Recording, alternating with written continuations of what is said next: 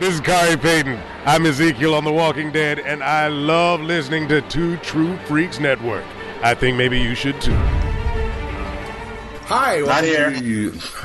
Okay, 3. Let's do this like it's a business and shit. 3, 2, 1. Hi, welcome to your Fear the Walking Deadcast.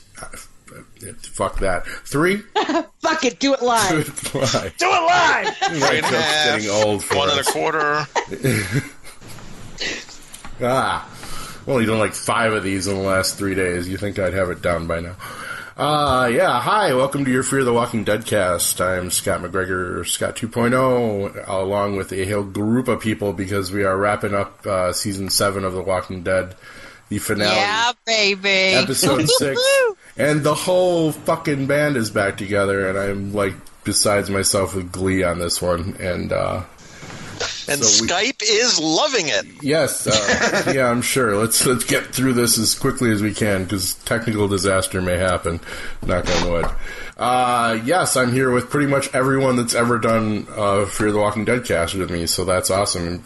Except for David Pascarella, because somebody has to be around to listen to the damn thing. So we couldn't invite him, too. Our one listener. Our one listener. Who doesn't Hi, David. We're doing this just for you. We are, yes. And anyone else who happens to accidentally how else is he going to this. learn what happened on the show? I know, he won't. He's on the edge of his... We could just torture him at this point. You know, he doesn't know. Just to be clear, I do regularly download the episode. We know you do, Alan. So that counts. We have to, the self-deprecating humor works, man. We got to stick with it. I downloaded the last episode just to hear that nice opening from Kari Payton. Mm-hmm. Yes, which I will probably abuse for the length of this show and just keep using. We'll throw it in there and every now and then. But we booked Ezekiel on our show, kind of. Yeah. And, oh my God, that was so awesome. Thanks to Mr. Hughes for doing that field work for us. But let me get to the intros. This is, it was quieter, or just me and Mike and Sarah.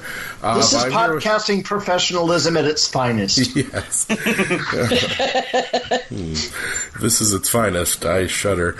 I'm here with Sara Tonin, regular contributor and co-host. Alan Middleton, Professor Alan Middleton, that is, who is a frequent contributor of these, fun finale shows. It's our special guest. I get the good ones, and he's still a listener too, which is inexplicable to me. But we're up to 2 listeners. Yeah. It's cheap. It's less than a quarter. We have Mike the Trader Zummo, who has admitted to me today that he doesn't listen to us anymore because he's now a co-host. So that was a tactical mistake on my part. Hey, I did listen to the one you and Dave did. That's good. Yes, then you'll be replaced more often with special guests, just so I have more listeners and my ego gets fed. It's tough with this one. We have to split the money 6 ways. Woo! Right. And after too long of an absence, and for no good reason, unfortunately, but there is good news. The Hugheses are back with us, Brian and Beth. And Yay! It's great to have you guys back. It's been far too long. Thank you. We've missed your ability to speak. We've missed your ability to speak and your valuable input. Thank you. And glad situations are going better for all involved, without getting into it with the public because they don't need to know. But let's get on with this. Obviously, it was an extra long episode because we've been leading up to this for 8 god-awful episodes. Or 16, yes. 8 this half, which felt long enough. And as everybody knows, I've been kind of grumpy about this whole season, so we've got hopefully some more positive notes about it coming from our special guests and our long forgotten co-host. Not forgotten co-host, but long absent. So sorry. No, you don't you dare apologize for what happened. Life happened. I missed everyone. I missed you so much. We knew we'd get you back. But I'll be back for Fear too. Woohoo! Yes, nice. Yes, coming at us at June 4th, so it's going to be a little bit of a wait before you hear us again. I might try to organize another one of the comics to screen things that we did a little while back, if I can wrangle those folks. And a little email news here. I may need your Spanish skills, Beth, because the only email we got this ever, actually, is apparently in Spanish. Some of it. Well, apparently I've been donated $5 million by a Mrs. Lillian Betancourt, but for some reason Lillian Betancourt, which sounds like a very English or French name, it went through somebody in Colombia to get me this information. So the entire email is in Spanish, and it's being handled by Fernando Molinar Gimeno, I think. It sounds like you're now a prince of Nigeria. Yeah. I couldn't know. I was surprised. Apparently, Colombia's closer, so that's why I'm looking into this one, because Nigeria is not really a place I ever wanted to move to, but South America. The moral of the story is we're so hard up for feedback that Scott will read our spam mail. Yes. Well, this one struck me as being, kind of unique in the realms of spam, so I thought it was, and who knows, might be legit. I don't speak enough Spanish to know, so. But it is from the coordinator, 4 years of high school Spanish. I'm about to really embarrass myself. Coordinator de las Ayudas de la Experiencia Fundación. So Ayulas, I guess, is the first. AULAS is the Help first. Us. Uh-huh. Okay. Well, that makes sense. The coordinator of Help Us with Experience Foundation, I guess that is, foundation? Yes. Okay. So basically, Help Us Take Your Money Foundation. Yes. And just the main slug line here is, por favor, piensa en el medio ambiente antes de imprimir este contenido, actually. No idea, right? No. Okay, say the first couple lines one more time. Por favor, which I know that is please.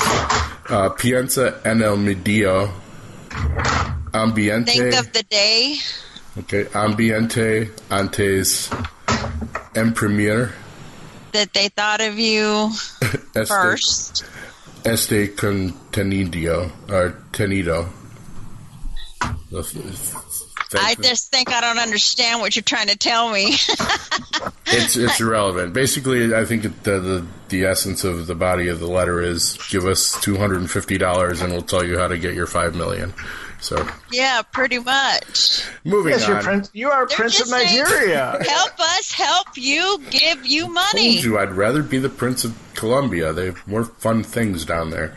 And more coffee. Well, yeah, much more coffee. Yeah, it was the coffee I was thinking of. So I'm pretty sure. I'm pretty sure that's how Negan finances his operation. Okay, there's your segue. Come on. There it is. All right. Thank you, Professor Allen. That's why he's in the ringer on this show. So the episode is called The First Day of the Rest of Your Life, and it opens with Sasha listening to music in the dark, and she seemingly falls asleep, and we roll credits very quickly. But when we come back, we're still with Sasha, who seems to be talking to herself, and we find it's a flashback of her and Abraham together on the day of the big baseball game at the beginning of the season. Thank you, Abraham. So good to see him again. Yes, pre-squishing it was. Yes. And he's informing her of Maggie's baby troubles, etc., and that Rick is taking her to the hilltop, and she says, "Don't go." And we go back to reality, and she gets a visit from Negan, who says, "Welcome to the first day of the rest of your life." That's our title. And he explains how she's going to help them get things back on track with Rick's team. Tells people in the group have to die for their impending rebellion. And he's also brought her a fine breakfast with smiley blueberry pancakes. And shout out to the comedian and Watchmen. Anyone? Yeah. Had to be clever. Only if somebody bled on it. Right. Yeah. Well, that came later, perhaps. So we cut to a quick scene of her and Maggie sitting together, and it looks like it could be obviously like another flashback, but I have other theories. Meanwhile, Rick is still making Dwight kneel before his pistol. That sounds as skeevy as I intended it. Asking him the stupid, obvious question of why he wants to help. And Tara gets in his face and starts ripping him a new one for killing Denise. And he, of course, says, "I wasn't aiming for her," which probably wasn't the best choice in words for him right at that moment. And it sets Daryl off, who pins him to the wall with a knife to his face. And Tara's like, "Do it, kill him, spike him," And she almost sounded like the Emperor there from Revenge of the Sith. Do it! He's too powerful to live. Daryl says he'll kill him if he's lying, and between us, he'll probably kill him if he's not. Anyway, Yeah, he'll kill him anyway. We'll use him for a while first, yeah. Yeah, Oh, he's playing Easy Street. We're on Easy Street, and it feels so sweet. Yeah, no doubt. Yeah, we'll kill him slow if he's lying, and just regular kill him if he's not lying, I guess, basically. But Dwight's pretty much at this point, it's like, go ahead, dude, I get it. It made you mad. He's not exactly winning the trust around the whole camp, but he vaguely describes the Sherry situation, and he's like, you wouldn't even be standing here if it wasn't for her, so maybe give me a pass for a minute. Tara has her revenge on in quite a bad way, and Rosita mentions that they have, the Savers have Sasha, apparently just telling them of this.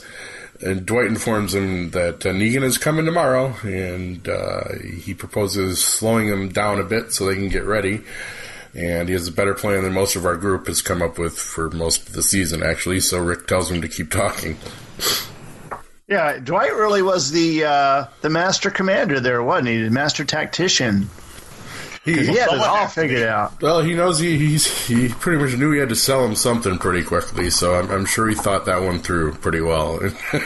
He's like, these people are going to want to kill me, like, immediately, so I need something to entice them with. Yeah, and Rick made the right choice for a change and didn't let anybody kill him, although it was kind of Daryl's call, really. Daryl, no one was really stopping him at that point. Can you blame them for not stopping him, though? I mean, everything that he'd been through, only he really knows what horrors he faced. Oh, I don't know. He was eating pretty much shit sandwiches, so, and listening Hell to yeah, he music. was. The music alone would be enough to drive anyone to psychopathy, so. No kidding. I think the viewers were eating shit sandwiches for a lot of the season here. Oh, yes. I would have to agree. That episode wasn't one of them, though. That was one of the better episodes, I thought, with Daryl in the box and such. But, yeah, and then we get Daryl saying, like, if he's lying, he dies slow. Back with Sasha and Abe flashback, and she's telling him that she had a dream about him dying. Of course she did. Oh, yeah, everybody wants to hear that. Yeah. Yeah, really, as long as, it's just before they're going on a potentially dangerous But he did drown in his own blood. Yeah, technically. I suppose that's how it would have gone down. Especially you don't want to hear someone having that dream after a Colombian prince has given you $5 million. Yes, definitely. With one of those neckties. Back with Negan, he's telling Sasha the plan. She starts crying and, to tell him that she's on board, but no one has to die. And Negan says that's really not going to work for him. But he agrees. Only one person has to die. Yeah. And so she agrees to that because, basically she has no choice. But Negan admires her beach ball-sized lady nuts once again. Said, I'd have these feelings about you if you were a man, too. So, good to know. Yeah, just to clarify. TMI there, Negan. In a military meeting with Maggie, she's relaying the plan to her people, and Rick has told them to stay there and protect the hilltop.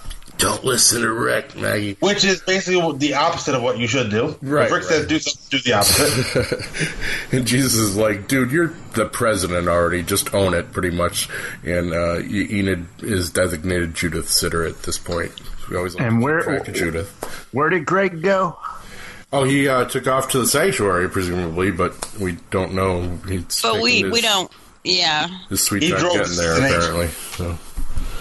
It's apparently like 2 hours away from what we learn later in the, or at least from Alexandria. We don't really know how far it is from, he told his driver there to pack for the night. Leaves me so damn confused because Gregory leaves before Negan ever gets there. Yeah.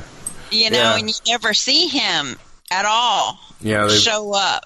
They take a Somebody ate Gregory's face off. Come on. Yeah, but we really want to see that happen because we do. You build a guy it'll be in a flashback. They're so good at using that much of flashbacks. A douche nozzle. You want the payoff. I'm sure they'll tell us by episode 816. Yeah. the mystery of maybe he'll meet up with Heath while he's out there. Who knows? Just still holding one for you, Heath, just to let you know we remember you, dude. We remember you. So we cut to a Force of the Kingdom marching along with General Carroll at the lead, which was actually a pretty badass scene. But it's like, yes, I'm sure they've held a gun before they met you, Carroll, but good looking out anyway. But so all of a sudden they're marching? They're going. Well, I guess they were going to. It sounded like they were going to Alexandria to tell them. It's like, yes, we're okay. Yeah, we're in on this, which is where they ended up. So that makes sense. Mm-hmm. Well, I actually thought that they were going to get Morgan. Weren't they? Ran into they him. were. Well, they were able to swing by his house on the way. Yeah, but I thought that was purposeful. Maybe. To convince him to come with them. Right.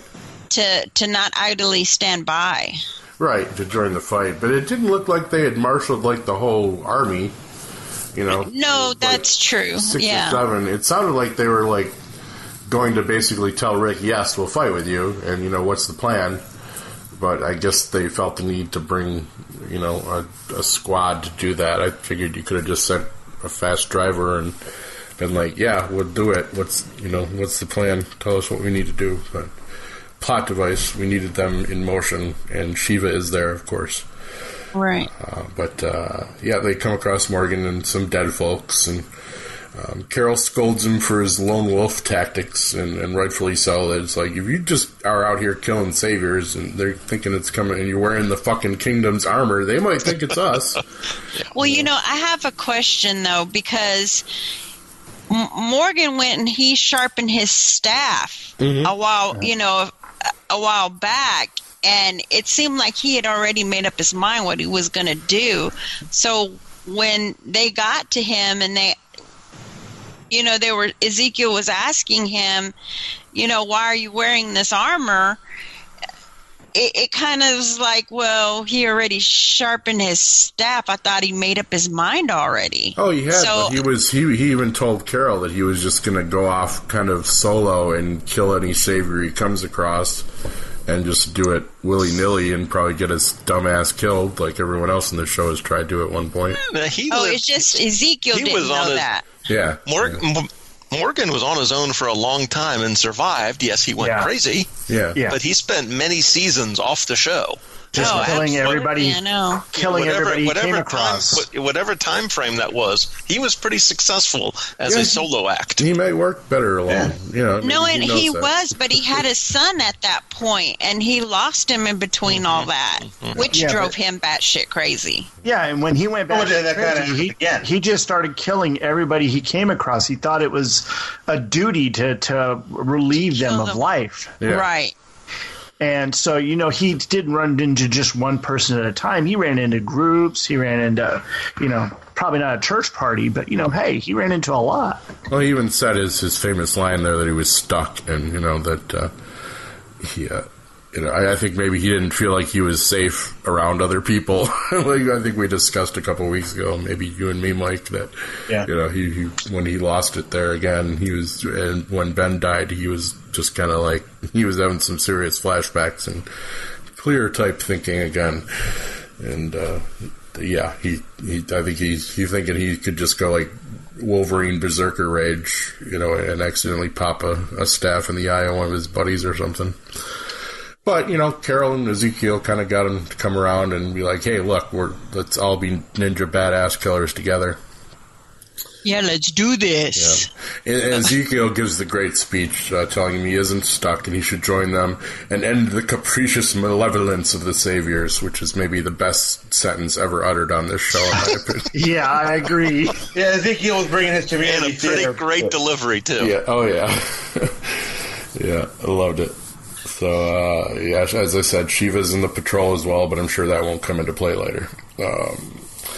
So the Heapsters arrive on their bicycles and in garbage trucks because, of course, especially the bicycles. I love that. Was hilarious. That was pretty epic. That was a pretty epic arrival. Yeah. And this was pretty bizarre, too. Jadis can't help but notice Rick has a much nicer place, for one. And she looks at Michonne and asks, yours? And asks if she can have a ride on the Rickcycle after the battle. But for some reason, Michonne doesn't immediately cut her head off because they need an army. Remember, she takes, she doesn't bother. Takes, she doesn't bother, but Rick's on the list. I like that. That was, she runs a matriarchy. Maybe she assumes Michonne's really in charge here. Right, yeah. Why she probably should be. And we get a little montage of bomb booby traps being rigged and the town preparing, of course. Don't tell the NSA. No. Bomb making 101. Yeah. And Negan and company are clearing the obstacle Dwight put in their way, some cut down trees. And Eugene offers to go ahead and try to, what is the term he uses, cool their jets and smooth their roll or something like that. I don't know. Slow their jets and cool their roll. That's it, a classic Eugeneism, if there ever was one. And Michonne is getting one of the heapsters up in the sniper's nest all set to go, and who just says, we win. Michonne's like, yeah, that's no, wasn't that Tamiel? Wasn't that Tamiel the one? No, it was someone else. I don't think that was Tamiel. I think she was still on the ground. She looked a bit like her. They all kind of look alike. Just, they all look like kind of crack addicts, honestly. Well, they're trash people. What do you expect? Right, I mean, I do personally sometimes maybe might like women who understand the value of using just a few words. I'm just saying. Just saying. There's extremes of the spectrum, though, and I like one that a little more conversation. Valid point, though, Al. More Abe and Sasha stuff, talking about kicking shit and eating snakes. Get some good Abeisms in this one. And he asks her about the dream and how he dies, and she tells him he drowns at the beach. And he's like, that's crazy talk. I hate the beach. That'll never happen. I'm more likely to get my head bashed in. He doesn't say that. He doesn't really say that, Dave Pasquarello. No, he talks more about his nutsack. Yeah, usually. and putting the big meaty one out there. Yeah, that was my personal favorite line next to Capricious Malevolence. Yeah, we would be hard-pressed, David, to re-recite all the Abeisms over the years, so you really should just Google them. Somebody must have collected them somewhere by now. For sure. Probably a YouTube video of just all of them cut together. I think I've actually watched it, because I'm a nerd that way. That's why he and Eugene were such a great double act. Yeah, no doubt. You almost needed like a glossary to figure out what the hell they were saying half the time between the two of them. So Sasha in the dream world is trying to get him to sit out the Maggie run, obviously, and he probably should have listened to her, with hindsight being what it is. And the moment is at hand, and everyone is getting into position. Eugene rolls up to them and informs them that the jig is up, and they all need to just be good little rebels and submit, or they'll all die. And Rick asks, where's Negan? And Eugene, of course, replies that he is Negan. And Rosita gives a knowing look to Rick, who gives her the nod to blow up Eugene, basically. Where's the kaboom? There was supposed to be an earth-shattering kaboom. No kaboom. No kaboom. And now, can we talk about Eugene here just for a second? Oh, yeah. Here's the thing. If your options in life are constant danger under Rick or security under Negan, is picking Negan that crazy a choice? I think I said this last episode. I mean, I'm not saying one of them is Trump and one of them's Hillary, but sometimes it's really hard to pick a leader. I'm just saying that. No. And we've established long ago that Eugene is just a big weenie and is going to go to wherever he feels safest. No, I mean But how can you not? Is that crazy? Is that a crazy instinct though? It's very pragmatic in this world. But for some people, that's just who they are. But still, you can't help but be pissed off and disappointed in him after everything that Big Redhead did for him. Right. I mean, he was willing to get him from one place to another, and the way that he goes down, and you think what would be on the back of his mind is to set shit straight for everything that he did when he lied to Abraham. I mean, seriously, that has got to be such a huge disappointment, not just to me, but to other people, I would think. And you want him to come back. You want him to follow through, to do something, that there isn't hope lost yet for him. At least that's what you're hoping, right?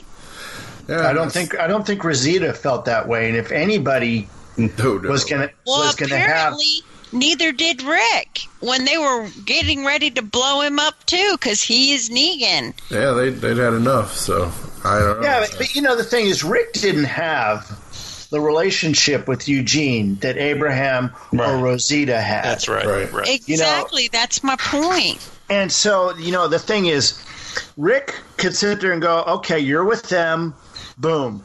But to sit there and turn to Rosita, and she's got to press the button, and she's, done the long walk with Eugene. She knows Eugene.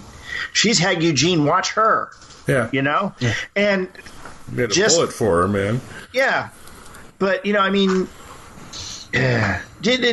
she did not pause for one moment. Now, forgive me, but if I'd hit that button once and it didn't work, I'd be hitting it 27 times and checking the batteries on it. Yeah, you did the Joker Dark Knight thing. Holy crap. There was supposed to be an earth-shattering kaboom! I was thinking Ocean's 13, but okay. There you go. I think, I almost said, I guess Eugene probably knew about the heapsters too, though, I'm assuming. I guess it's not really explicitly said. But I guess it could be argued if he didn't know about the heapsters that he was kind of putting himself out there and giving Rick and crew, No, but didn't he say the jig was up? Well, I think, yeah. Well, yeah, but he knew he had the saviors behind him. Yeah. I don't know if he knew that he must have been in on the heapsters thing too, though, I would assume. Yeah. Because he couldn't have thought that he'd stand out there and think that Rick or somebody might not kill his ass. So it was an unconventionally brave thing for him to do. Do you really think that Eugene has earned his way into Negan's circle of knowledge? I mean, Dwight's been with him for how long, and he didn't know? Well, sometimes it seems like it's easier than it should be. Yeah, but he wasn't there the whole way through. Yeah. He was with them. He was with Alexandria when all that was going down. The deal was being made between the trash people and Negan's people. Yeah, but let me at least make we have one a thing valid clear reason here, to hate him other than his haircut, so I'm good with that. Now, the thing is, when you sit there and you look at Eugene and Negan's relationship, Negan has obviously read that sheet of paper that says, the 25 rules for being an evil overlord, because like the second or third one on the list is make sure that any plan that you have, no matter how complex, is run by a 5-year-old first, because they will be able to point out any faults in logic that there are. There you go. And Eugene is the closest thing that you've got to a 5-year-old there. I mean, I think what one of the things Negan seems to look for is, loyalty is part of it, but he likes skills. Yeah. And like it or not, Eugene has useful skills, and he is valuable. I agree. He is getting more done for them than he ever did with Rick. Yeah. Do you think Negan is ever going to learn that monologuing is not what works for him? No, any good villain's got to fall prey to it eventually. But we'll get to that. Where were we here? Yeah, so anyway, everyone, the heapsters are in on it, and of course Jadis is standing right next to Rick, so she has the drop on him, and he kind of has this look on his face like, I really need to vet my allies a little better. We pinky sweared. Come on. Yeah, and he's like, we had a deal. Let's make a better deal. Or maybe he needs to treat them better. That wouldn't hurt either. He did kill, what was his name, Wilhelm Scream, or whatever the zombie's name was. Spike. It was Jadis's husband, probably. And one of the heapsters, a sniper lady, also gets a drop on Michonne, of course. And Negan starts chewing scenery. Rick whines to Jadis, and she's like, they had a better deal and a bigger army, sorry. And for plot reasons, Negan doesn't disarm Rick's crew right away. which you'd think would be the quashing rebellion 101. Well, he was too busy monologuing. Right, yeah. Example 1 in this particular episode. The second time might involve some wildlife. He's got his mind on the pool table, for one thing. He's got absolutely. He's Well, he had such a good time the last time.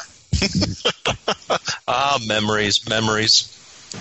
I have actually come across Negan's backstory. Yeah, it's in the comic. Don't spoil it, because I haven't Keep read it to yourself. It's the one time you're ahead of me on the comics, apparently. I'm not reading the comics. I don't read comics. We've established that. Well, then you must have wikied it or something, because as far as I know, that's the only other place it's written. Little birdie must have told her. Yeah. And I think the issues are out now, so I'm actually... 4 pages at a time. It's annoying. Yeah. It's worse than Stephen King's The Green Mile. No, screw that. I'll wait till they're all out. Where are we here? Yeah, Negan informs him that Sasha's in the coffin that Dwight and Simon have just unloaded. And she's alive and well. He thinks so, and he finally asks for the guns and a person of Rick's choosing for Lucille. He also wants his Daryl back, and the pool table, of course. And Rick asks for proof of life for Sasha, so Negan goes to open the coffin. And for a while now, I think a lot of us have seen where this is going, and and sure enough, a flashback back to her listening to music in the dark, which we now know is the coffin, and another flashback with Abe. And he tells her, hey, we do this to protect people, putting our meat out there and all that good stuff. And we have to go on the trip because this has already happened and you're just flashbacking. So we get one more flashback about Eugene packing Sasha into the coffin and giving her the iPod. And she tells him she still believes in him, that he can be a real boy someday. And Negan tells her that she doesn't have to ride in the coffin if she doesn't want to, but plans. So she says she just wants to sleep and asks for some water. And that's probably when my brain finally went like, I got it. It was earlier than that, I think. But well, couldn't it be because riding in a coffin in Virginia is hot? Well, yeah. Well, it's going to give her a NyQuil headache, too. Yeah, but she wasn't really concerned about that. She had cold drugs with her. As you're saying, all the groundwork was there, but I did not see it coming. I'll confess to that. I actually, the first scene, I kind of figured out I'm like, that's her dying. I'm like, she's taking the pill. I actually kind of had it right out of the gate, but, I wasn't positive, but it added up later and later. Yeah, see where I felt that they went wrong a lot with this particular flashbacks is that there were so many that they could have done it in one long take and been done with it. Yeah. It's just, and then the way they did her coffin scene, it was also confusing because they show her taking the pill where it's in the middle of the episode, but it was really when they first took off because you can hear the truck start. And I think that caused a lot of people to be confused because Eugene explained in the previous episode that it would take a little while for it to work, at least 30 minutes, maybe 45 minutes for it to really work. And so she knew that there was a 2-hour drive. So, it seemed as though those flashbacks were... they really didn't need to happen so much. They were a slave to the commercial schedule, probably. I mean, yeah. Well, my issue with the flashbacks, and though I loved seeing her with, Abe. Mr. Dolphin Smooth there, Abe. I loved seeing her with Abe. She was actually only with Abe for like 5 minutes they dated. Exactly. She was with Bob so much longer. Yeah. And a flashback to Tyrese would have been awesome. Yeah, it wouldn't have hurt. But I know where her head was and what they were doing, and bringing Abe back for that episode, epic. Thank you very much, whoever decided to put that in, Scott Gimple or whatever. But her relationship with Abe was brand new, and I mean, even when she flashed back to the beginning of it. She was with Bob so much longer. Yeah. And Tyrese longer than that. They couldn't get him back. He must be working elsewhere. Well, it would have made, though, any one of them, I think, would have flew out just to do a scene. Yeah. Because of the love of the show.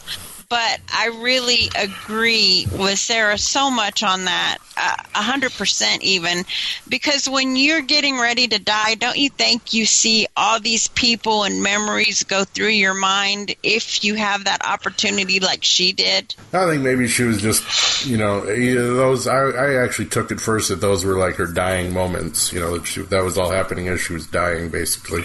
But it could have just been her focusing on one particular memory. It's like that's who she wants to think of when she's going down, but can't ask her now. Yeah, but they're playing I Am Free. Yeah. And for them to play I Am Free while she's in a coffin, and yeah, we get it. We get it. It was kind of like it felt a little pandery. Yeah, I'm really not a fan of Sasha going out. I mean, she was going to go out in a hail of bullets, I guess. That would have been a better suicidal death for her, I guess, in my opinion, even though this was a little more creative. No, I think it was great because she turned herself into the weapon that she couldn't get from Eugene. Yeah. Right. She came pretty close to taking out Negan. Yeah. Mm-hmm. It was nice to see watching him go to Pee-Pee Pants City was awesome. It was nice to see him rattled for a change. Oh yeah.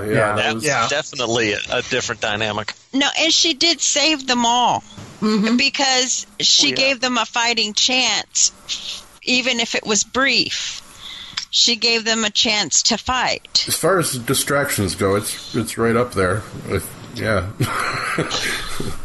And with the Trash Pail Kids doing whatever it is that they did with Negan, Sasha was basically the only chance they had. Yeah. Until Enter the Tiger, but, that's a whole nother. Sounds like a Bruce Lee movie. So, yeah, she, That means. So as we all kind of expected, Sasha takes the suicide pill and readies her zombie surprise when Negan opens the coffin. And just briefly, again, we need to kind of... It would have been real embarrassing if Sasha didn't turn... Well, yeah, I was just going to bring that up. Yeah. This show plays pretty fast and loose with, like, the time it takes to turn, and she needed to turn within 2 hours, so she did. Maybe it's just a will thing. Maybe it's like, okay, I'm ready to become a zombie. Let's do it now. She's small, body mass. It goes quicker with some people. So yeah, Negan, she struggles, does fall right on Negan, and struggles with him, and he's saved by one of his men who is promptly a snack for Sasha. And mayhem, shooting, no major characters dying, etc., etc., and nobody understands, actually it looks like Gabriel and Carl are the only ones that understand the concept of actual cover in a firefight, so good for them. Everyone I wouldn't trust Carl with a gun, though. Depth perception really matters in that business. Yeah, it really does. Well, you close one eye when you shoot, so he's just always ready. He's perfect. Yeah, but Carl's right-handed, and he's missing his right eye. So that's going to really throw off the aim. Yeah, and I saw a picture on the internet that during the Oceanside episode, he was aiming the rifle with his right hand, with the eye that's not there. Phantom eyeball. Those kind of details take a severe Google search to find things out like that, so I can't blame the writers for not getting that right. Now, if you had been King Ezekiel, wouldn't you have been, in the weeks and months leading up to this, kind of trying to get anything that's got Negan's scent on it, like maybe the pool cue or something from Rick and them. So you could sit there and go, Shiva, go after this. Go after this. Jungle cats work like that, but right, wrong maybe. Dude, Shiva, wrong dude. Well, hey, let's not. Shiva knows not to eat anybody but bad guys, so we'll give her that much. Shiva eats who Ezekiel tells her to eat. That was the great zoo training she received. Apparently, yeah. It didn't work for Roy. But I got to tell you, okay, so we're little soon for that one, right? Yeah, always. He's the one who chose to play with tigers as a profession. That's all I'm saying. I'm sorry, Beth. What? We're all sitting here, myself, my son, my husband, and we're all on the bed, and we're like, oh, shit. No, and he's just about to swing. Negan's about to swing. And then you see Shiva come into the picture. We all had our hands raised like we just watched a touchdown. Oh, yeah. Oh, it was awesome. I forgave a lot of bad writing when that tiger came on the screen. Oh, it was, yeah. I mean, that makes no sense. It's insane. It's terrible. It's dumb, but it's freaking awesome. Oh, yeah. At the same time. And you have to have it. We were all saying it's like, I hope they save some of the special effects budget for. And you thought for the attack, and then it looked good compared to some of the other tiger stuff we've had helps recently. That it was fast. Yeah, helps that it was fast. That helps.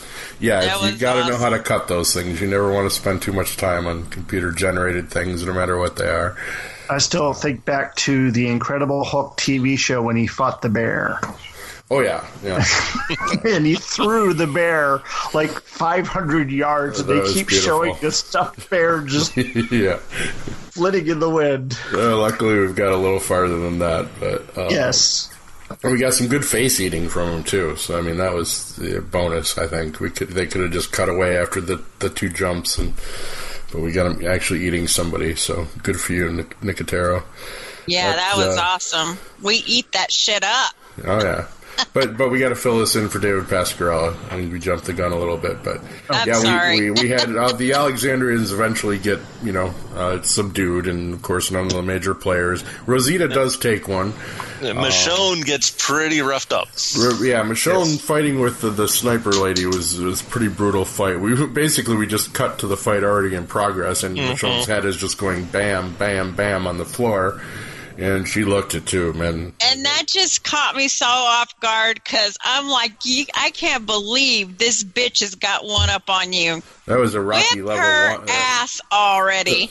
It was a Rocky 1 level beating. It was pretty. She had two walkers on a chain, man, and this broad is beating her ass. I was just like, oh, come on. Trash girls are They're strong. trash. They're tough. They're tough. Tossing bags into those trucks all day and all that dumpster pulling. I know. I mean, for filthy garbage people, no offense. Right. They're pretty tough. And he needs to work on his people skills too. But yeah, so we got all the main players basically down on their knees again, and Carl's down on his knees, and Rick brings a shot. Rick. Well, yeah, at one point.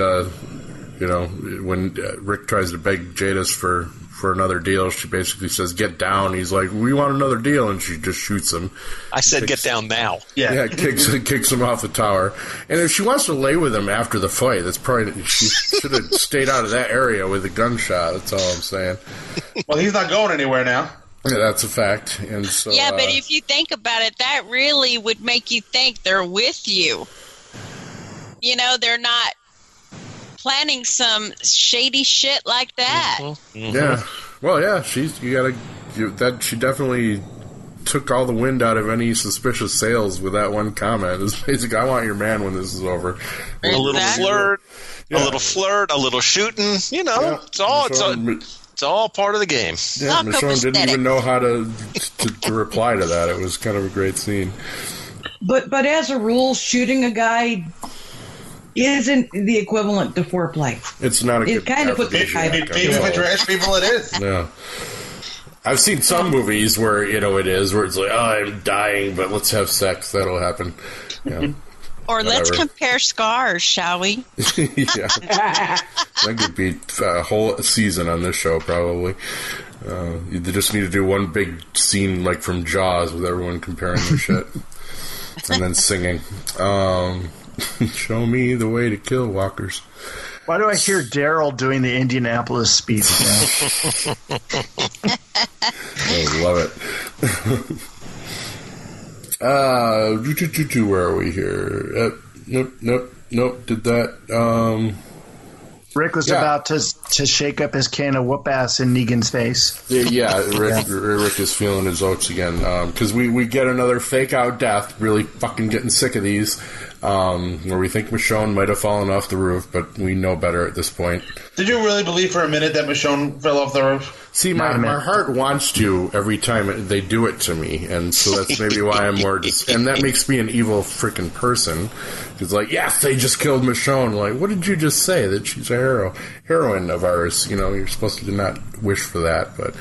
I'm sick of the little tricks. They don't need to, they know we're coming back. They don't need to pull this shit. It's one of my pet peeves about their show. But they need to commit to it. That's the shock value that the show has lost, that, they don't follow through anymore. I think you got something here that it shows the big difference between Rick and Michonne. When Michonne thought that Rick was gone in that ridiculous moment a couple episodes back, she froze. She gave up. She was ready to go. When Rick saw what he thought was Michonne fall to her death, he grew a huge pair of donkey balls. He just slipped back into revenge idiocy, in my opinion. He just, because Negan's, again, just like, oh, you're going to kill me, huh? Okay, guess what? If that tiger doesn't show up, your kid's brains are all over my back. No, I actually see it my husband's way.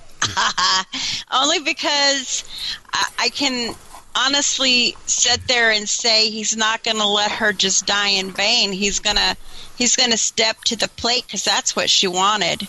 That's what she encouraged. Oh yeah, I'd like to. And he's got Carl too. And at that point, what would he have left to lose? Right. Exactly. As far as he knows, Michonne's just taking to head her off the roof. Carl's going to meet Lucille. He's got nothing left to lose. That's right. He becomes even more dangerous. Right. Yeah, those are the most dangerous people. The ones that, what are you going to do to me that hasn't already been done? Exactly. I guess you might as well get your last verbal licks in, but, when it comes down to it, if there's no tiger, there's doom. But there's a goddamn tiger, luckily. Is this technically called the Tigris Ex Machina? Is that the yeah, baby. Yes, that'll work. That's why we hire a professor for these things, kids. And if you thought with the Latin stuff. If you thought Negan was rattled before, when the tiger shows up, now he has no idea what's going on. Yeah, and they got a tiger? No! And thus the advantage to Ezekiel doing business outside of the gates, because, as we've speculated before, we didn't think Negan knows about Shiva, and that's a good thing, obviously. Well, didn't they bring the tiger to a couple of the drops or no? I don't think so. Not to the never supply drink. No. Yeah. Not just for budgetary reasons, apparently. And that's a good secret weapon to have, man. Why would if you don't want to let that cat out of the bag? Everything right down to their last candle. I see what you did there, Scott. Thank you. If Negan is the last candle, why would it show them that he has that they have a tiger?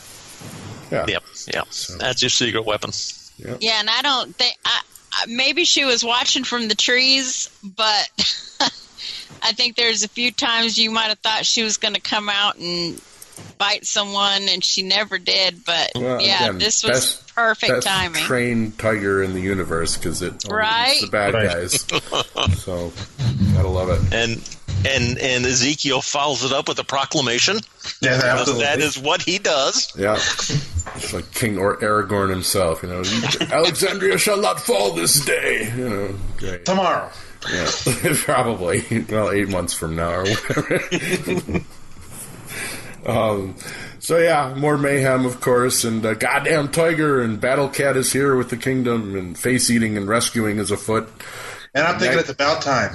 Yeah, absolutely. And Maggie and the Hilltop Army also shows up, and Maggie has learned the valuable lesson that you should never listen to Rick. Who's alive? Did you say? Those are words to live by, actually. Yeah. And she actually used the term phalanx out in the melee. Oh, I missed that, but well done. Who did? Maggie did? Yeah, Maggie did. Oh, nice. Yes, she did. Yeah, she's been talking to, Jesus has got to be like former military or something, so he's been helping her out with some of the tactical shit, because, and Negan, he's like, God damn it, the widow's back, guns a-blazing. I know. That was awesome. Well, just in case we missed what was going on. Well, it still needed to be said. What was so great is after on Talking Dead, how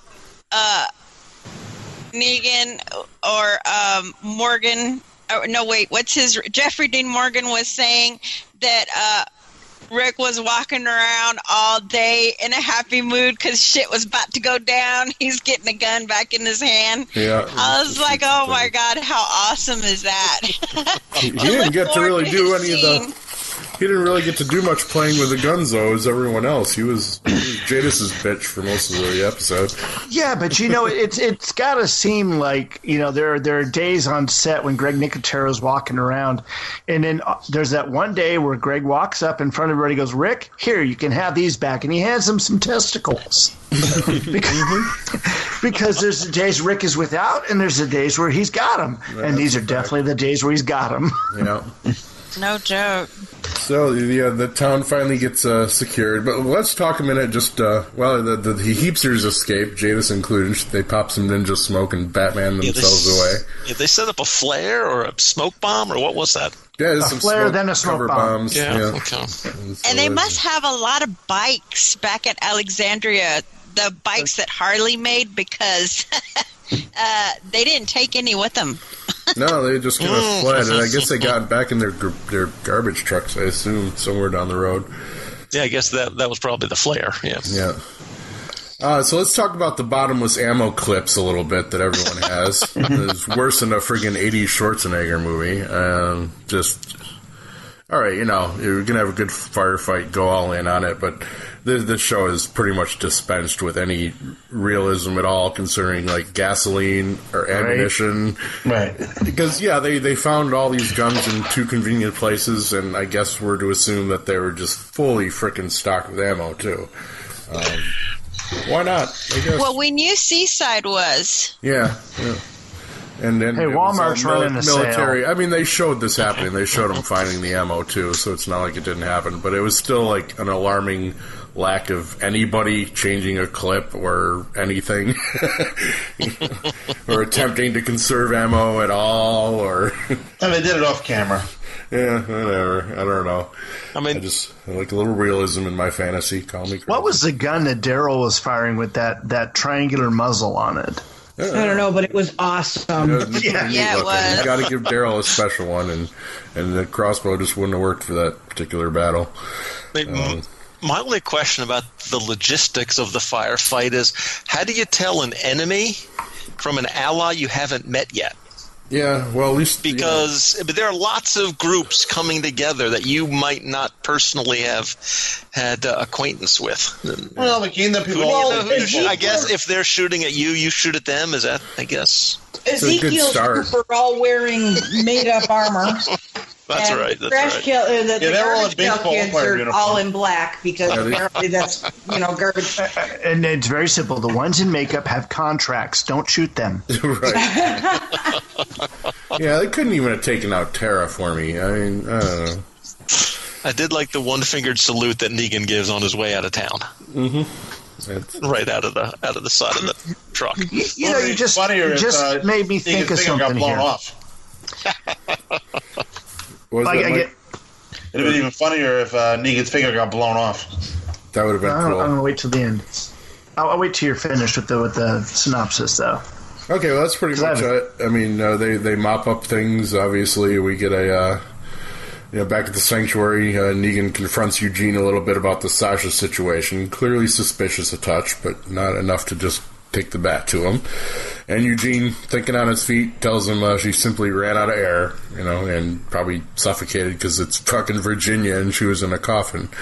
And he's learned a pretty good poker face in the time he's been Negan. Gotta hand that to Eugene. He's definitely become the chameleon he needs to be.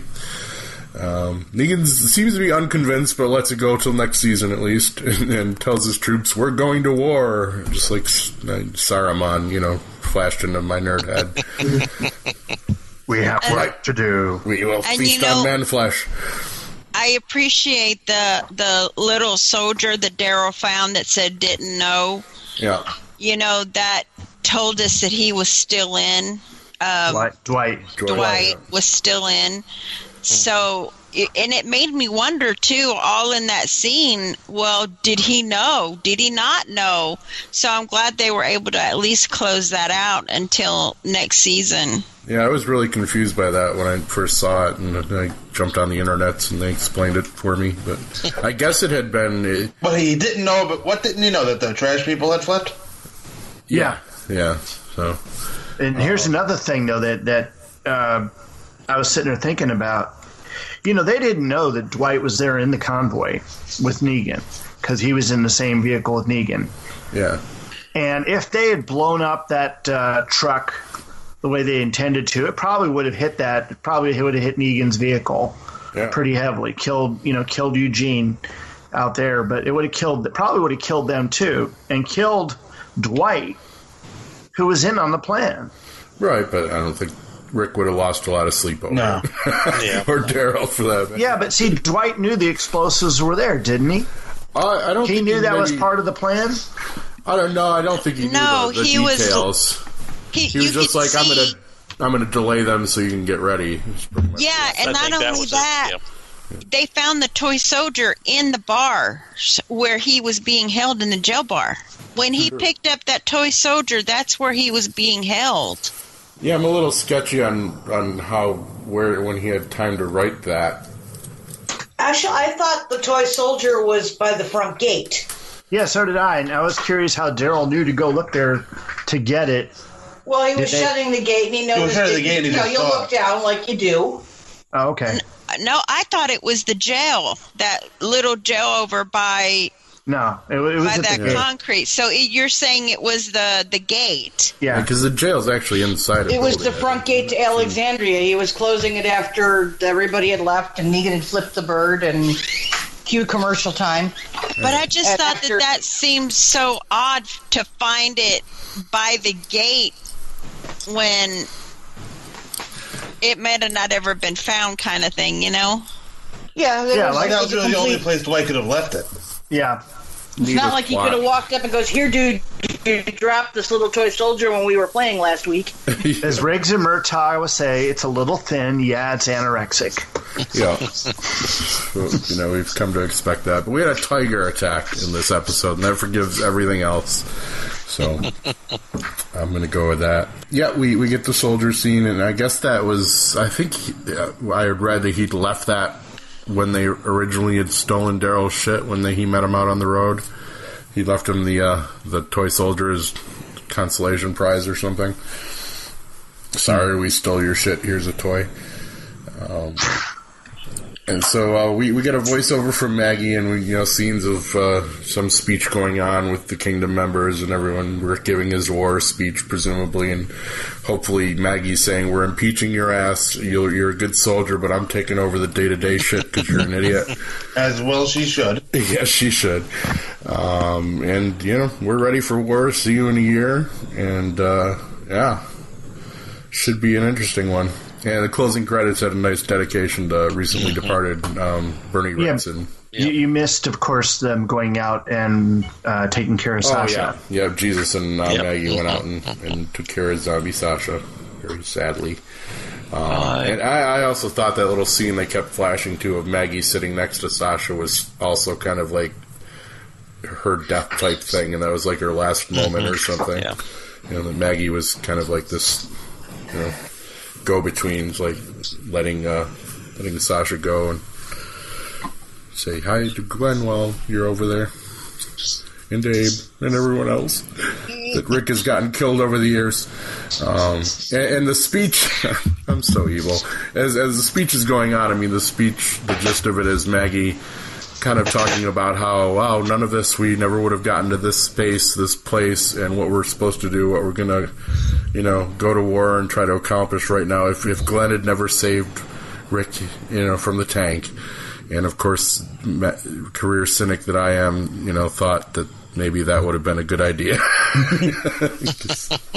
Maybe in retrospect, maybe you and Glenn wouldn't have met on the farm. Maybe things wouldn't have gone that way, and but maybe you'd still be alive somewhere.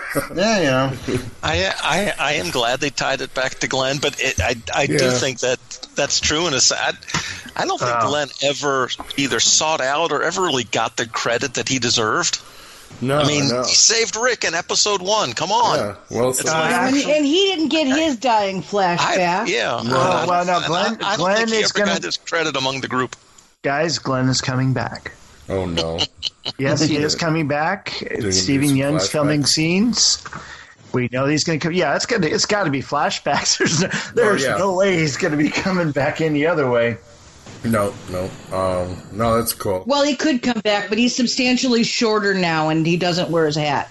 I hope that doesn't mean Maggie's dying soon. That's like going to be their new trick. Like, all right, we'll flash back. No. I figure the baby will be born, and while she's going through the birthing process, she's going to have a bunch of flashbacks, and there's going to be the flashback that gives Glenn his due. Yeah. Wouldn't surprise me. I wouldn't be surprised if Herschel came back. Yeah. My prediction going forward is that they'll probably do the whole... I don't know if they'll milk it for the whole season. I think they'll maybe wrap up the whole war in the first 8 episodes. And then maybe they'll do some kind of time jump like spoilers do in the comic book a little bit. And I don't know. And again, just no spoilers at all, but there is some aftermath to the war. Yeah. That I think they might get into. I think your idea is probably right. The first half is the war, and then the second half maybe pick up a little while later with the aftermath and with some of the people around. Because they have to address the Maggie presidency and presidency well, and pregnancy fairly certain, because by my calculations she's at least a few months along by now, and not even showing on the show. Nope. Yeah, no. So time. The thing is, events move pretty fast, but time moves really slow. On that show. Still, I mean, we're talking a couple seasons ago now that she found out she was pregnant. I think, even though not a lot of actual time is probably. Passed, But, a good few months anyway, so should be showing. Sliding time scale. Yeah. You don't really show until about 4 or 5 months. That is so true. It's got to be at least that, though. No, I think it's probably less. I think it's less than 3. No. They haven't had the super hot, sweaty days yet, have they, of summer in Virginia? Well, that depends how hard you work. I mean, the thing is, we've never seen a winter on The Walking Dead. Right, yeah. Yeah, it was supposedly really cold when what the hell is his name? When Daryl and got stuck in the car. Aaron. It was cold enough. It was cold enough to see your breath, so that would have been winter. Probably. Yeah, time passes weird on this show. As we said, Carl has aged 10 years in 3, so it's all relative, man. And so has his sister. Boy, she's pretty big. Yeah, it's hard to gauge. She looks about 3-ish, I guess, probably. Yeah. No, she's not talking. No. Little ass kicker hasn't said a word, and the words out of her mouth to be, Carl, get me some food now! Probably.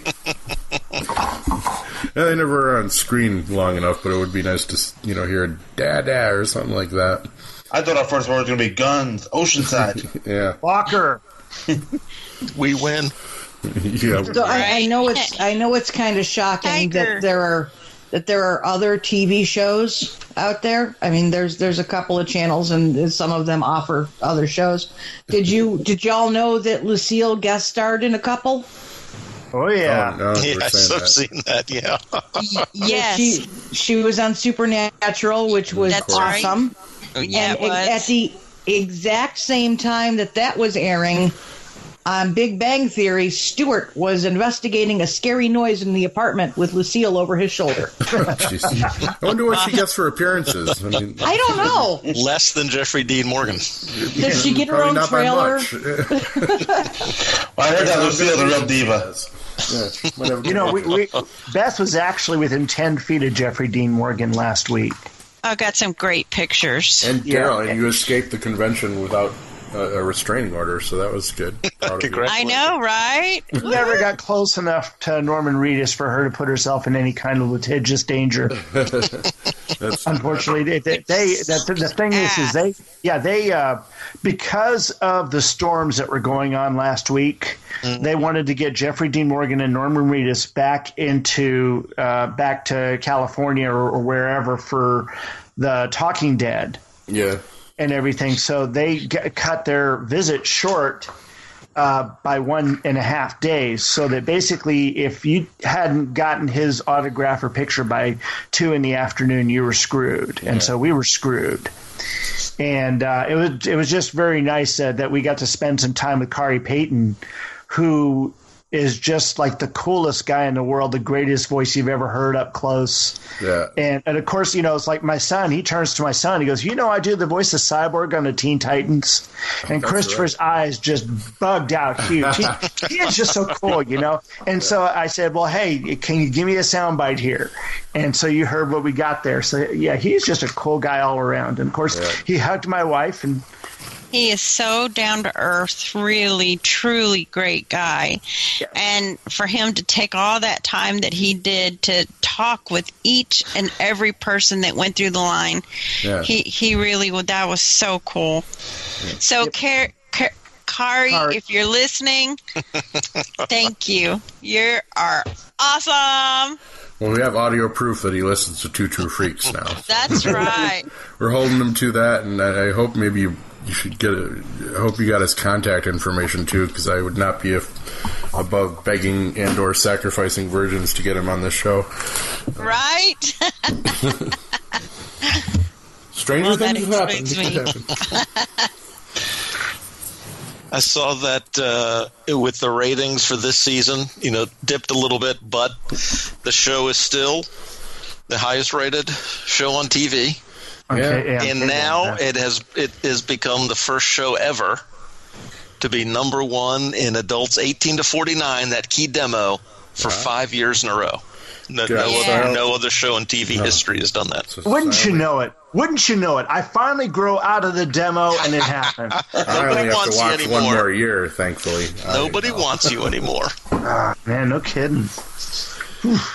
But the thing is, I think that they're their own worst enemy when it comes to the ratings dropping, because they did make us eat shit sandwich a lot this season, and they need to figure out a better way of handling that, so that you're not just in that, oh God, here we go again. Negan's gonna come and cycle games on us. It was too much. I really didn't see. I thought the trashy people turning tail on him. I really actually didn't see that coming for the most part. So that was a nice little surprise for me. And we should have. Yeah, we probably should have. I considered it. I'm like, I figured they might just not show up. That like Rick would deliver them the guns and be like, okay, turn around and go now. We don't bother, so we're not fighting your fucking war for you, you moron. I just thought it might go down like that, but this was a lot more effective. Well, they betrayed Rick for 10. Yeah, I forgot to mention that. They were apparently hooking up with, Negan was going to give them some human resources for either slaves and or food. We're not real clear on that. Or maybe it was 10 pieces of silver.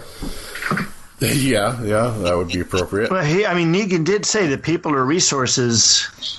He made a point of that. So, I think you're right. I think it was some human trafficking in there. Yeah. But, that moment when Negan goes 10 and she agrees to 10, Rick should have just looked at her and go, yeah, a better deal. 15 people, It's going to keep getting better all the time. Just ask Lando Calrissian. Yeah, right. We don't know if do we know if Star Wars existed in this universe? Yes, it does. It can't not.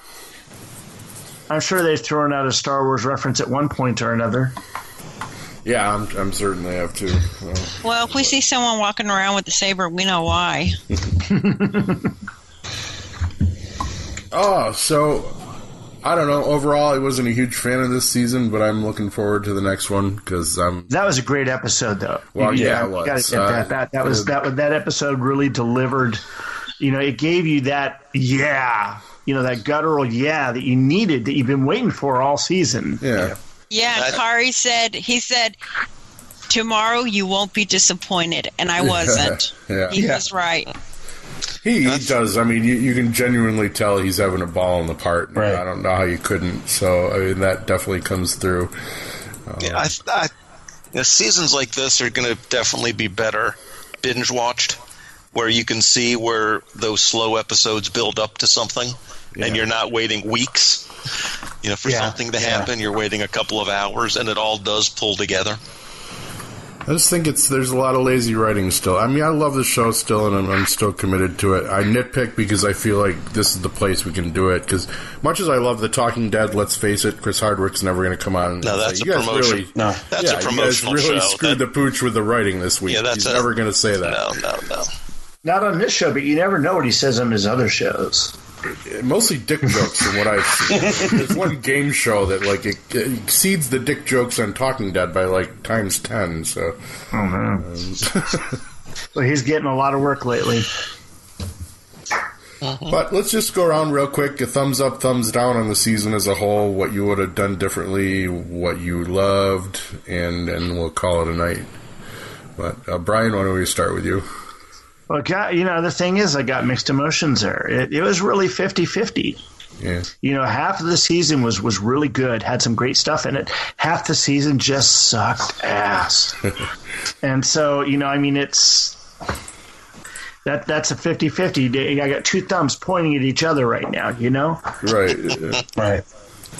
I'll just go ditto for mine and what you just said because people have heard it from me all season. I have nothing more to say on it really, but Professor Allen, go for it. Yeah, I enjoyed it. I think I enjoyed it more than you guys did. Sort of figuring that the slow episodes were going somewhere, and in a zombie apocalypse, I don't expect my characters to behave consistently because I sure know darn well I wouldn't. Right. It makes a valid point. I feel like it's my role kind of as producer almost to play the devil's advocate now. And if someone would email us and tell me I shouldn't anymore, I would definitely take that to heart. But weeklyheroics@yahoo.com. Or offer me $5 million in Spanish. Either way. Sara Tonin, your thoughts, please. Well, thankfully, we weren't stuck with any really crappy special effects. Yeah, you already said that. I was kind of shocked that Sasha was the only walker in the episode. Yeah.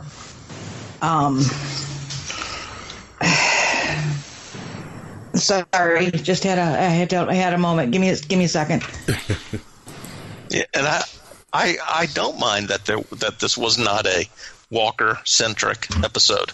To me, that's just the setting. I don't need dramatic zombie kills. I mean, when they've happened, they've had some doozies this season. But that's not what I live for the show. I know, but what is the title of the show? Would have been some nice seasoning to have a little herd walk into the whole fracas, too. I mean, just to kind of set the table here on this, several years and years ago, my friends dragged me to see a movie called Texas Chainsaw Massacre: The Next Generation. Had Matthew McConaughey and Renee Zellweger in it before they became stars. Yeah. Now, if a movie's got the term Texas Chainsaw Massacre in the title, shouldn't somebody get massacred by a chainsaw in Texas? I would say there should at least be a chainsaw in it.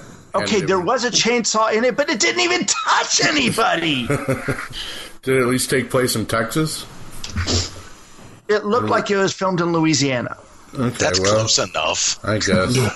The 1 out of 3 ain't bad. Very swampy, It's just, I mean, that was a bad movie, but you must deliver. This show's called The Walking Dead. We got one walker. And it was a big walker, it was Sasha. And it was dead. It was. For a while on this show. And it's not called The Walking Deads. It's just like The Last Jedi. It's a plural statement. I don't think you're alone in that thought, though, Brian. I think that's and next season is going to be very people-centric for quite a while. So hopefully they'll find some good. Nicotero's going to be twitching to get some zombies in there eventually. So. Well, I mean, if I was going to be in a war, in the zombie apocalypse, I'm going to find ways to use the zombies. I mean, they've already done it. Negan's already done it. Yep. The governor made really good use of it in the past. There's nothing that says that, hey, Rick, do you remember where that gigantic herd was that Tyrese got killed by? Yeah. Let's point them somewhere. That'll work. Somebody will use them. Yeah, it's a simple rule. One should swallow before you inhale, and thank goodness I had the mute button so you didn't have to hear that. I'm sorry. No worries. I liked it. I like how the fact that it ended with no gimmicks and cheap tricks and that was a plus. Horrible cliffhangers that they've done. Yeah. They had too many. Is he dead? Isn't he dead? Where is he? We had enough of that to last a lifetime. Although Heath's still missing. Yeah, Heath is still missing. We'll find him somewhere eventually. Maybe. After 24 gets canceled. Yeah. We've stuck with this for 99 episodes so far. This has set us up for, we're going to lead into all-out war. I just hope that they don't fill the next season with, the bizarre character decisions of why are you doing that, just stupid shit. The Trash Pail kids gotta go. I'm sure they're on the target list at this point. I'm hoping that Eugene grows a set of beach ball sized lady nuts. As do I. Because like I said, I'm kind of happy to have a reason to hate him other than his hair. But I'm not sure that hate is actually well placed because, like I said, he's just a big weenie and he's got zero self-confidence in being able to take care of himself. So he's going to glom on to the biggest kid on the block. And right now he sees that as Negan because he's got, 4 walls and a steady supply of food and people listen to what he says. And he's had experience with Rick. Yeah, and there's a big ego stroke happening with Negan listening to what he says, where Rick was kind of like, yeah, okay. Yeah. But don't you think that part of that may have been exactly for what Rosita said to him? And since he was closest to Abraham and Rosita, that what she said to him whenever he was making her the bullet really fucked him up in a big way. And that's why he may have said, I am Negan so quickly, not just because he didn't want to be loyal. He felt so that is a valid point. That is a valid point, and the fact that Sasha pointed out that she still has hope for him. I mean, it's not everybody's given up on him. I'm hoping that he hasn't actually given up on himself. Yeah, I am with you 100%. It just makes me wonder what head trip she put him in. I think Sasha's the only one that hasn't given up on him at this point. I think he's probably burned his bridges with the Rick crew at this point. They were ready to blow him sky high. They didn't kill Dwight. They didn't kill Dwight. Anybody can survive. Negan can survive. So yeah, when it faded out with Negan standing up on his balcony giving the "Okay, kids, we're going to war" speech, and he's got 2 traitors in his midst. I wonder. I'm interested to see how that plays out next season. And like I said, I'm really glad that they didn't leave us with that horrible cliffhanger bullshit that they relied on so much. I think they learned their lesson on that one. Yeah. They took some serious shit for that, and they definitely applaud them for learning that lesson. Yeah, I mean, for a season that started out with the 7 minutes of the goriest television I've ever witnessed in my life. Yes, I'm sheltered. It went out. I'm not going to say on a high note, but higher than they normally do leave us for the for the season ending. Still thought they could have thinned the cast a little bit in this one, but whatever. I don't want to wish. They'll save it till stuff. They'll save it till next season in the first episode. That was just the first volley of the war. I mean, it's just starting, kids. Still, they really have to kind of sell me on the threat to the main characters. You got to take somebody out occasionally, you know. Otherwise, it's just like, cannon fodder. All right, we know not to get to know this character at all. So, well, you know, they're putting out in the news stories that are coming out this week. We're saying that they had already determined Sasha's fate before she got the job on Star Trek. I saw that. I'm not sure if I buy it. But the big hurdle that they're going to have to overcome is the Garbage Pail Kids just left with all their guns. Yeah. Everything that they worked so hard stolen to get. Now what they had on them in their bottomless bag of holding clips of ammo. So. Well, there was what did they say, about 125 guns on set that day that were all being used, and thank God they all took shooting lessons from stormtroopers. Yeah, you notice you didn't see anybody walking up to the dead that were on the ground and knifing them in the skull. Yeah, they missed that little. Yeah. They did that after. I mean, they went out and found out for Sasha. Through the woods. I guess they let Sasha just eat the heads of everybody, or not Sasha, it's Shiva or Sasha, either way. Now, did anyone notice that there were bodies out by the truck whenever the air before? When all the white mist, there were bodies laying down before it, and then after the white mist, it's like there was no bodies laying on the ground next to the truck. Yeah, magic smoke. Yeah. Like they took their dead with them, but they were running off. It just seemed weird. Yeah. Well, they get up and leave eventually. They need a new spike, too, back at the camp, so that would make sense. Mike, did you go yet? No, I did not. Go for it. I thought this season was pretty uneven, but it had its highs and its lows. Definitely a high was Unleashing the Tiger.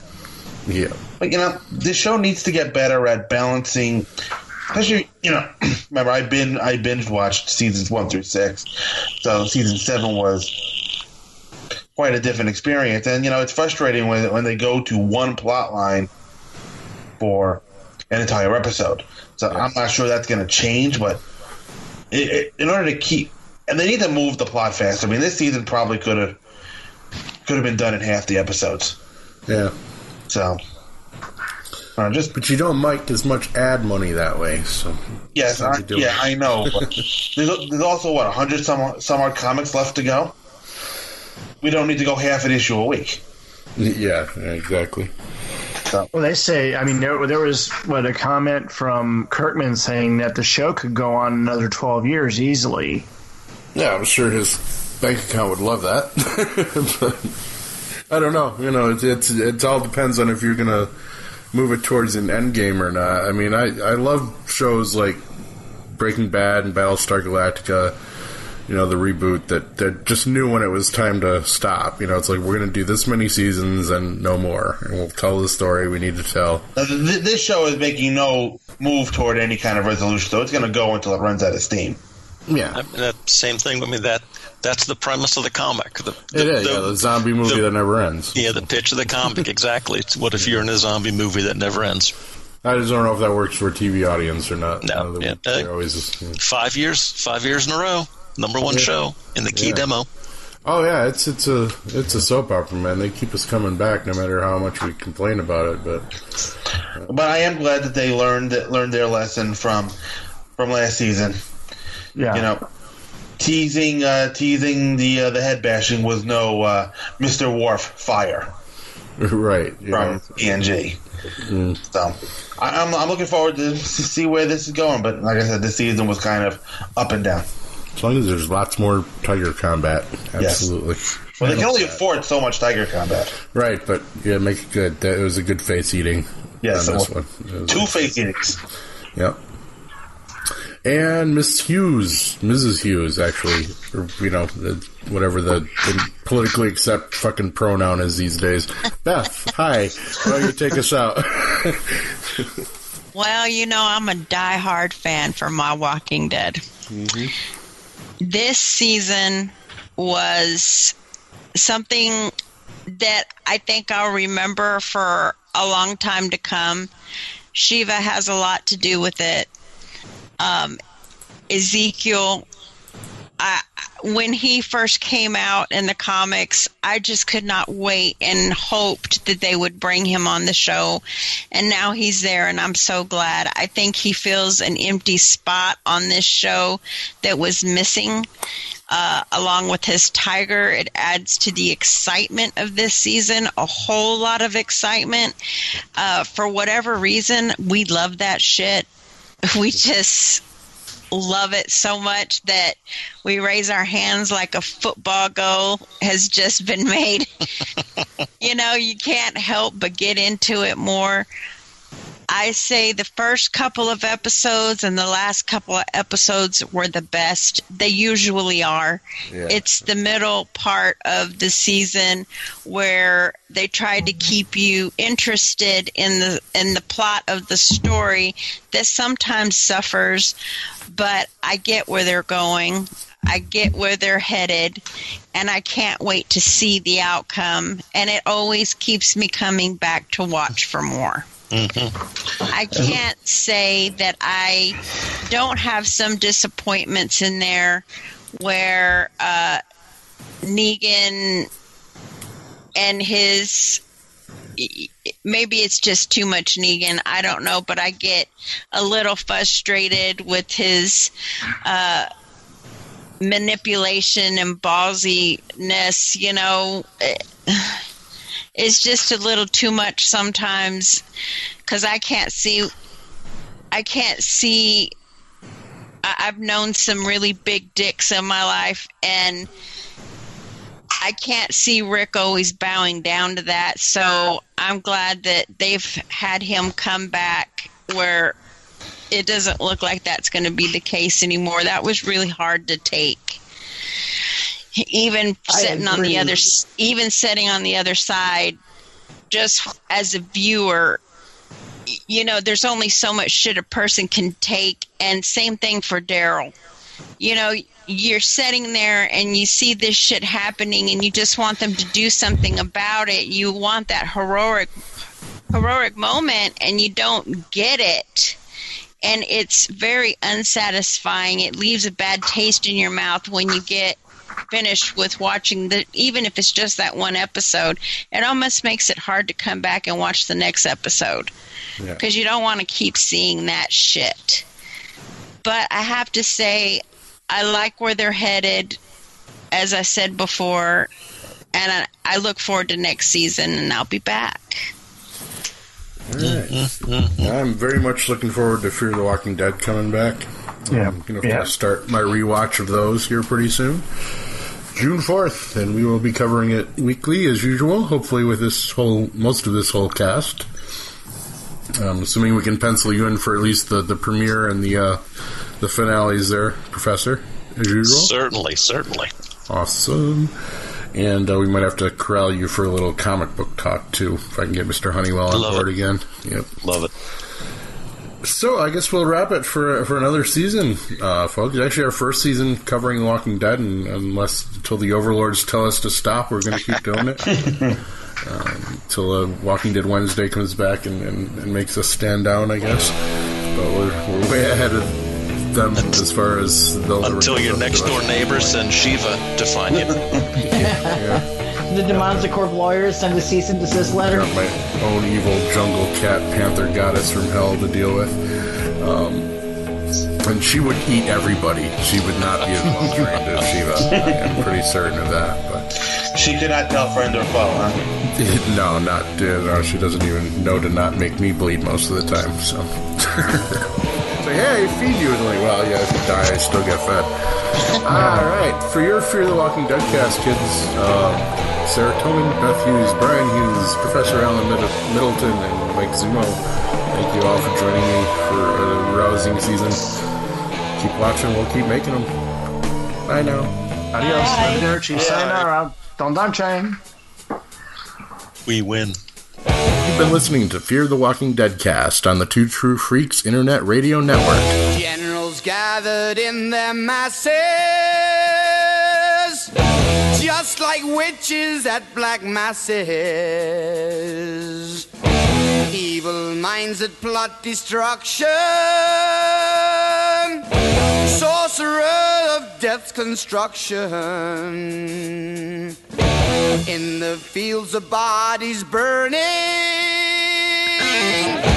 as the war machine keeps turning, death and hatred to mankind, poisoning their brainwashed minds. Oh Lord, yeah.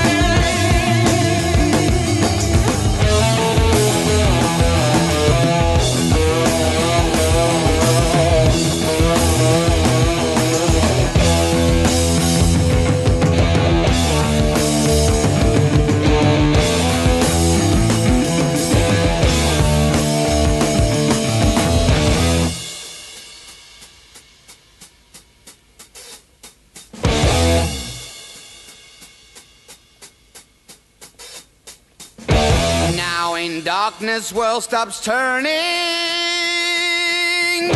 ashes where the body's burning. No more war pigs have the power, and as God has struck the hour, day of judgment God is calling. Underneath the war pigs crawling, begging mercies for the sins. Satan laughing spreads his wings. Oh Lord, yeah.